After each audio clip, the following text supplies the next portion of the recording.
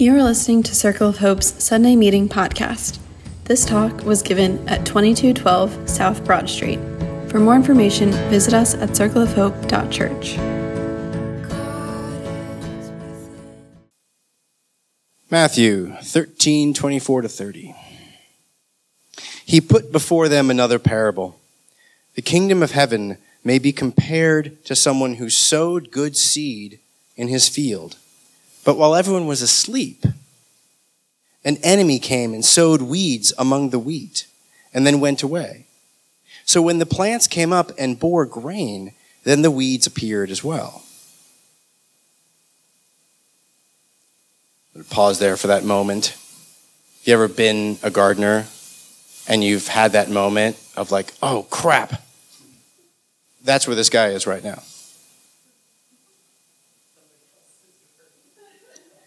That is some petty stuff right there. And the slaves of the householders came and said to him, Master, did you not sow good seed in your field? Where then did these weeds come from? He answered, an enemy has done this. The slave said to him, then do you want us to go and gather them?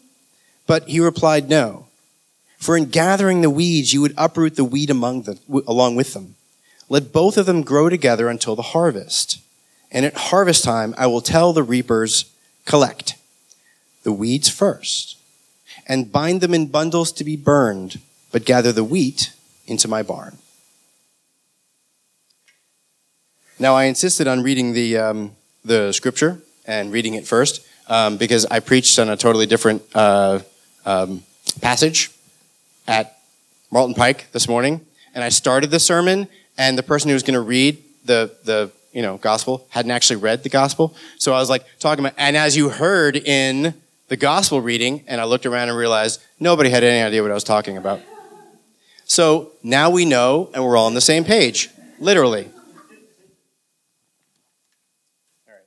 So the scripture passage for today is among the rare few stories that Jesus not only explains, but even offers a very specific series of lessons he wants people to gain. Jesus explains the parable himself just a little bit later in 13:36-40, straight from the mouth of God. From one perspective, therefore, this should be an incredibly quick sermon. With my only duty being to explain who both the wheat and the weeds are, with the core lesson being that those who consider themselves the wheat have the duty granted directly from Jesus, so that you know it's true, to patiently bear being mixed in with the unrighteous until the end of time, when they'll be freed from being forced to live among the impure, gathered up into heaven while the weeds will be thrown into the fire, obviously of hell, to suffer along with the evil one. Open and shut case, no? Somehow I just can't leave it there. I can't help but wonder about what's not in this story and its interpretation. Whose voices aren't being heard? What potential interpretations are we missing when we focus on what appears to be the literal meaning of the passage? Allow me to digress a bit and tell you three other stories, because tonight's a night of stories, which might help explain what I mean. Two will be from my childhood, ones which taught me the power of stories to hurt. I'll then tell a final story which taught me the power of stories to heal. When I was a child, my parents would often tell me two stories relating to my mother's pregnancy and my birth. One was absolutely hilarious and actually demonstrates a rather significant part of my personality. The other story is far more complicated and painful. Okay, some necessary things you need to know. One, I was born 18 months after my brother. Two, my mother suffered a burst appendix as a child, which led to some rather significant organ damage, including to her reproductive organs. Three, as a result of this damage, she was cautioned against birthing children. Four, perhaps most importantly, my mother was quite ill while pregnant with me. Now that we've set the scene, let's begin. Every year, my parents would tell me the story of my birth. It was like a ritual we'd do, like around the cake. The details never wavered. My mother would always begin by saying that she went into labor with me rather suddenly, without any of the slow buildup that many other people experience, and especially none of the warning signs that she experienced with my brother. As my mother tells it, my parents were putting my brother to bed, preparing him for what might occur over the next few days. Mommy beginning labor, family driving in to help with the first few days, how a sibling might change his life, etc. After they finished getting him ready for bed, my parents cleaned up from dinner, put the house back in order, and started to settle down for the evening. Suddenly, my mother felt intense, sharp labor pains, with contractions coming right on top of each other. And then she felt her water break. At this point, at 9 p.m., my parents had to figure out several things all at once, with two obvious ones being, one, who they could ask, last minute, mind you, to come over to the house and most likely spend the night with my brother. And two, how they would get to the hospital in the absolute quickest time possible. They solved one by knocking on the neighbor's door and basically begging, and they resolved two by my mom waddling over to the car and my dad driving like a bat out of hell. My dad, ever the rule follower, always made a point of noting how very fast he drove, all while terrified that he'd either get a ticket or have an accident. Not terrified that the woman who is carrying his child is going to have a baby, but he might get a ticket. My mother then derived great pleasure in relating how she burst into the ER, took one look at the person at the desk, and just screamed, "Baby!" A nurse ran over with a wheelchair and had barely finished wheeling my mother past the doors when I began to crown. The nurse stopped pushing the chair, dashed around, and apparently had to leap into a diving catch to keep me from going splat all over the tiles. As I said, sitcom material galore. Now, I want to note here that my parents never told my brother what his own thoughts were about all of this, even when he asked. He even begged to know where he fit into this foundational story of his own family. The main characters in this story were my parents, with even me, literally the baby in question, just being the initiator of the plot, and everyone else simply window dressing. The second story involves a series of visits my mother made to the obstetrician during the first few months of my mother's pregnancy. My dad may have gone, but it was the 1979, 1980, and it's hard to tell if he would have been allowed in the room, but never mind. It's vital to mention that my mother was warned regularly about the potential health challenges pregnancy would bring for her. As she carried my brother without any difficulties, however, she was certain that she could easily carry me. She soon discovered that this was not going to be the case. As my mother told the story, and believe me, she told this story over and over and over again, seemingly to anyone who'd listen. Every doctor she spoke with during the first 2 trimesters urged my mother to consider aborting me, as I was tearing my mother's insides apart. My mother would always insist that she couldn't even conceive of making such a decision, pun intended, and that she was going to do everything in her power to bring me into the world, even if it cost her life to do so. Now, whenever my mother told the story, she was the star of the show. No one else spoke, most notably my father, who always chose to remain silent and to keep his own thoughts about this health crisis unspoken. I actually never learned how my father felt about any of this. My mother's narrative was the narrative, entirely. Now let me pause here to state that this story is not an anti-abortion narrative. My mother suffered from significant physical and psychic pain for my entire life. And I've often wondered whether her life actually would have been better had she chosen to abort me, instead of choosing to have me and then passing her pain and suffering on to my brother and me for decades. But I digress. These two stories were two foundational pillars of my parents' perception of who I was, what they understood their role as parents and my role as child to be, and what responsibilities I had to my family as a result. You see, these stories, even the first amusing one, were never just stories. For my parents, and especially for my mother, they were means to remind me on an annual basis about my place in the family, my duties to it, and the inherent aspects of my personality, which I would need to curb in order to fulfill these duties. With these stories, she continually reminded me that I was impulsive, inherently selfish, and that my independent and rebellious streak was a danger to myself and to my parents. My mother certainly was a hero who would defend my right to exist at all costs, but she never let me forget it. My life was a gift given to me by my parents, a gift I had a duty to repay by fulfilling their vision of how I should live my life. Now, for years, I accepted their framing of the narrative as definitive and acted accordingly. It was only when I began to wonder whether there was something missing from the narrative that I began to truly see myself for the first time. And there is so much missing, not only from her narrative of the story, but also from her interpretation of the story and its meaning. This final story is about the first time I realized that I was non-binary. Now, I'd always known that I approached the world a little differently. You always know.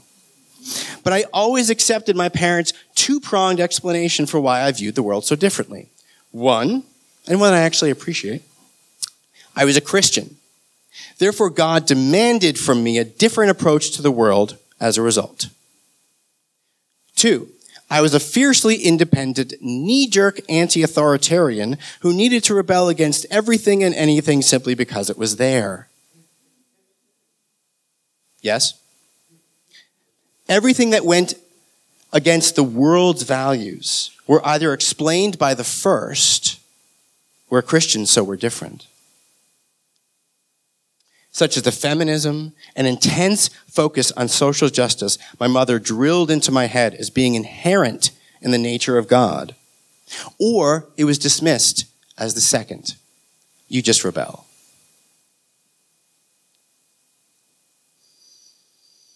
For example, I explained my inability to have gender ever make sense to me by stating that as God had both feminine and masculine qualities, all the ways that women were oppressed were simply sinful and went against the nature of God. Gender, therefore, only made sense if it followed God's desire for the world. Therefore, I thought that, of course, I couldn't understand gender if it had only been presented to me in ways that rejected God's vision of justice. Problem solved. My need to push against the masculine roles expected of me by my family, however, was simply dismissed as me being a selfish rebel. On one level, I still think that the first statement makes sense. Nearly every framing of gender ever constructed fails to meet God's desire for the world. Yet there was always a something else, which only clicked into place when I finally heard about the concept of non-binary genders. Suddenly, it was as if I had the key to the map, not only of my own life, but of the world itself. I wasn't just someone wedded to rebellion and resistance for their own sake, like some moody emo teenager. But I actually truly did think and relate to the world quite differently from others around me. It was a truly transformational moment for me, which unexpectedly rippled out into every other aspect of my life. I began to relate to stories in a radical new way. The approach I explained before. I insisted on asking questions. Whose voice is missing in this story?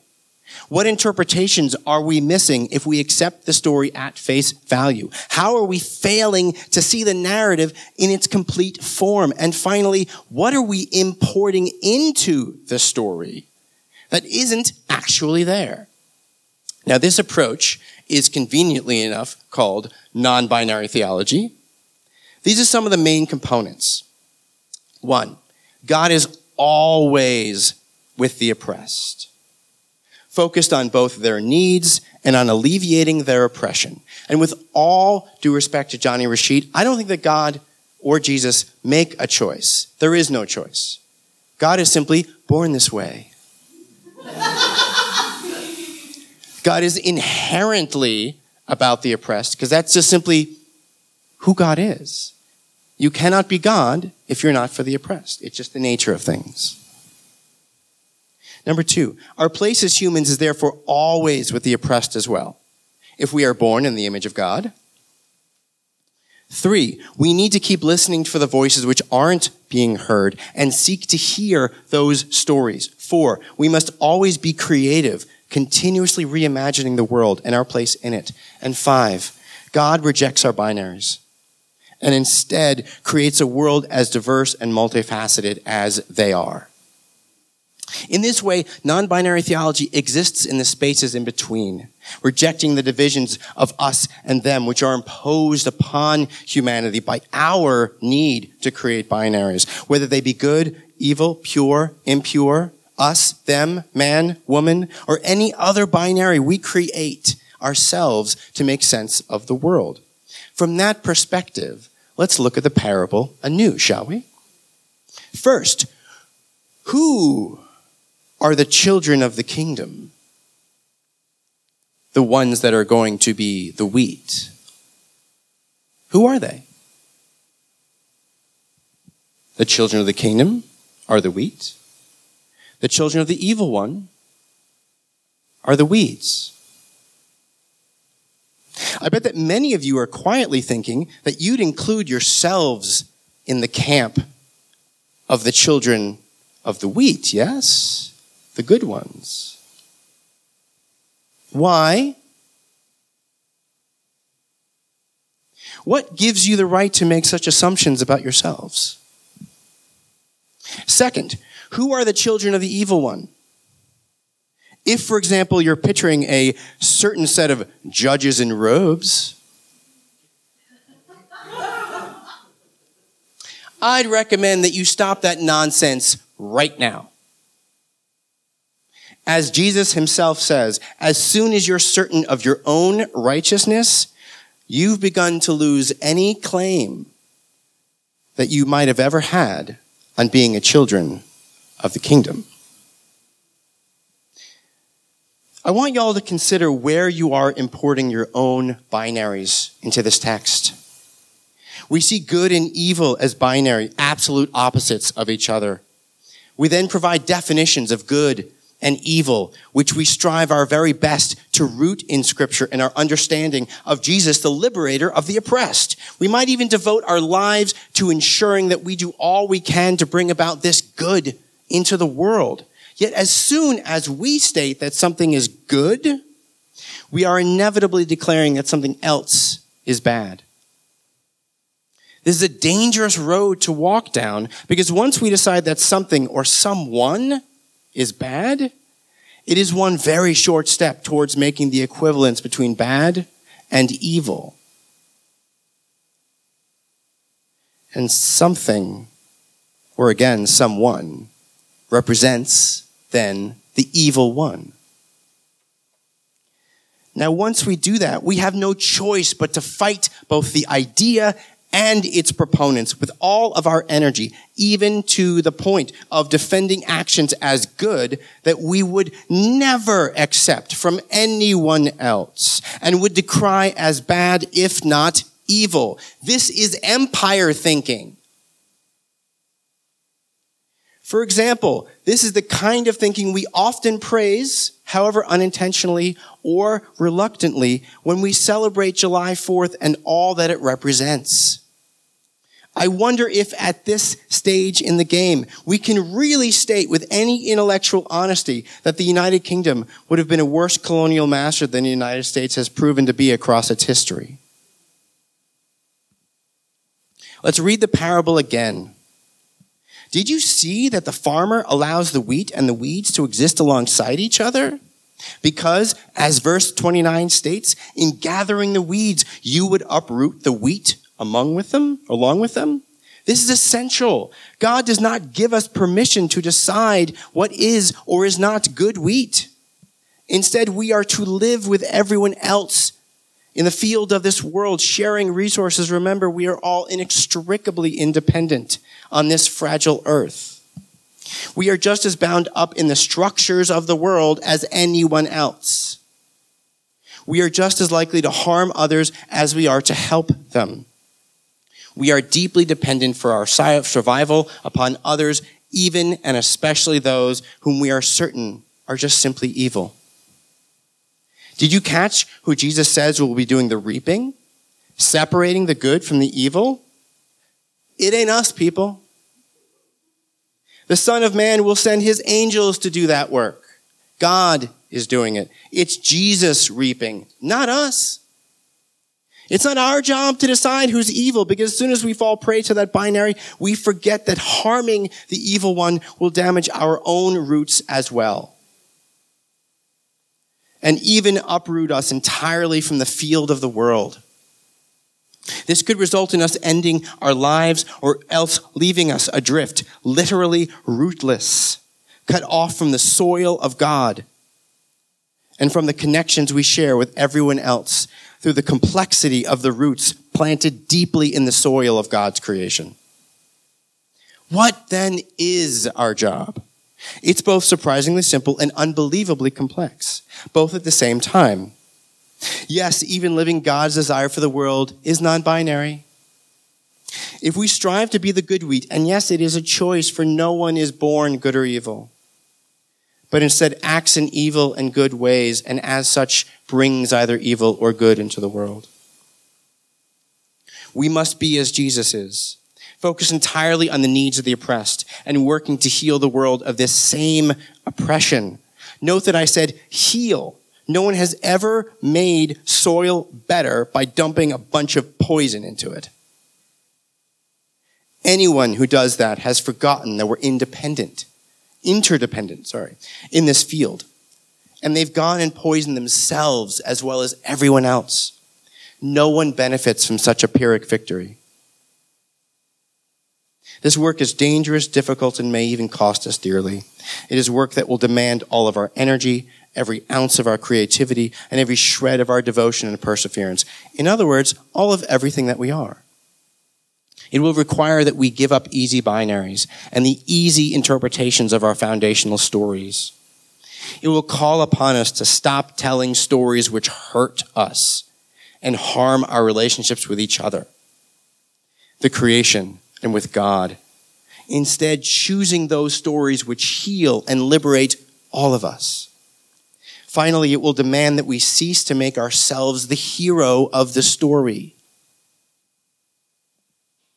and instead begin to see the story from the perspective of God, where we all have the potential to bring something necessary to the field of God's body.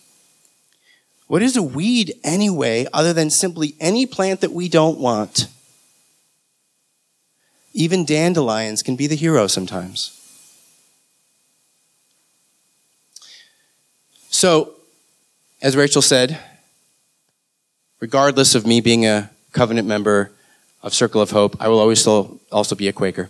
And one of the beauties of Quaker worship is the idea of being silent, waiting, and then hearing if God speaks to you to give a message. So I'm going to go and grab that chair. I'm going to pull it around here. So let's go ahead and take, some time. Could be a few seconds, could be a minute, and just sit with this for a while. And then whenever you're ready, anyone, anytime, whatever, jump in and we'll start this talk back. Sounds good? All right. Thanks for listening to Circle of Hope's Sunday Meeting podcast. If you want to talk about it or get connected, visit circleofhope.church. You can also find us on Instagram or Facebook at Circle of Hope Net.